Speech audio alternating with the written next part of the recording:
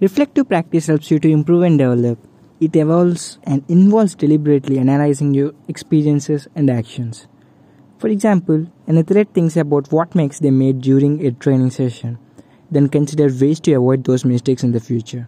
A student reflects on how they studied or for a test, how they performed, and they figure out how to study more effectively.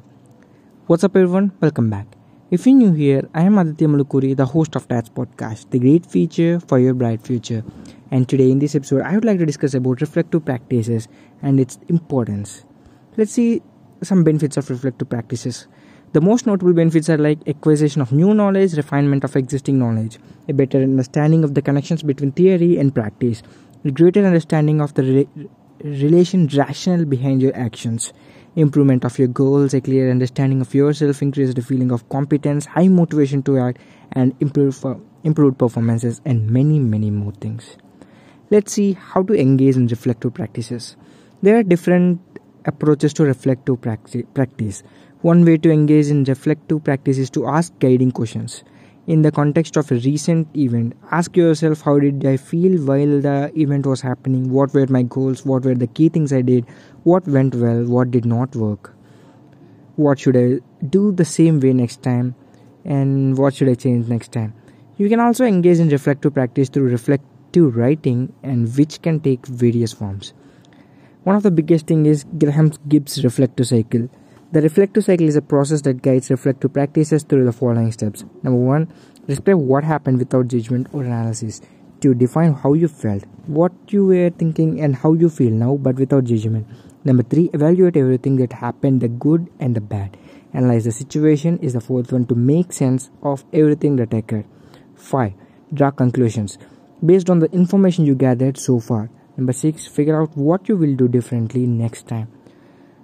There are 3 main types of reflection. That is 1, anticipatory reflection that's performed before an event occurs. Involves asking that might happen, possibility, challenges, how can you prepare, and how you should respond. Number 2 is reflection in action. Reflection that you do while an event is happening, asking whether things are going as expected, how you are feeling, and all. Number 3 is reflection after reaction. Reflection that you carry after an event has an accurate call as reflection after action. Self-distancing may be beneficial to help in the reflection processes. Ask yourself what advice you would give someone else if they were in your situation.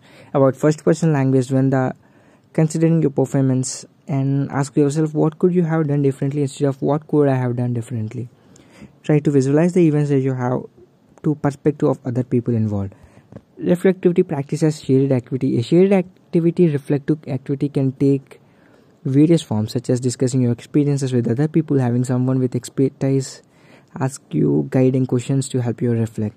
A shared reflective practice can be beneficial, as a group might have to identify more issues than individuals would fail to notice, but the process can almost be stressful for shared people.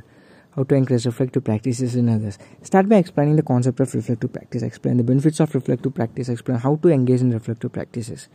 Some related concepts to reflective practices are like reflexivity and critical reflection. Reflexivity is people's ability and tendency to display general self-awareness. Critical reflection is an in-depth type of reflection, which is being aware of how your assumptions affect you and examining your actions and responsibilities from moral, ethical, and social perspectives. So this is today's episode. Hope I conveyed some value added content for you. Thank you for listening. I am Aditya Malukuri, the host of TATS podcast. Signing off. Peace.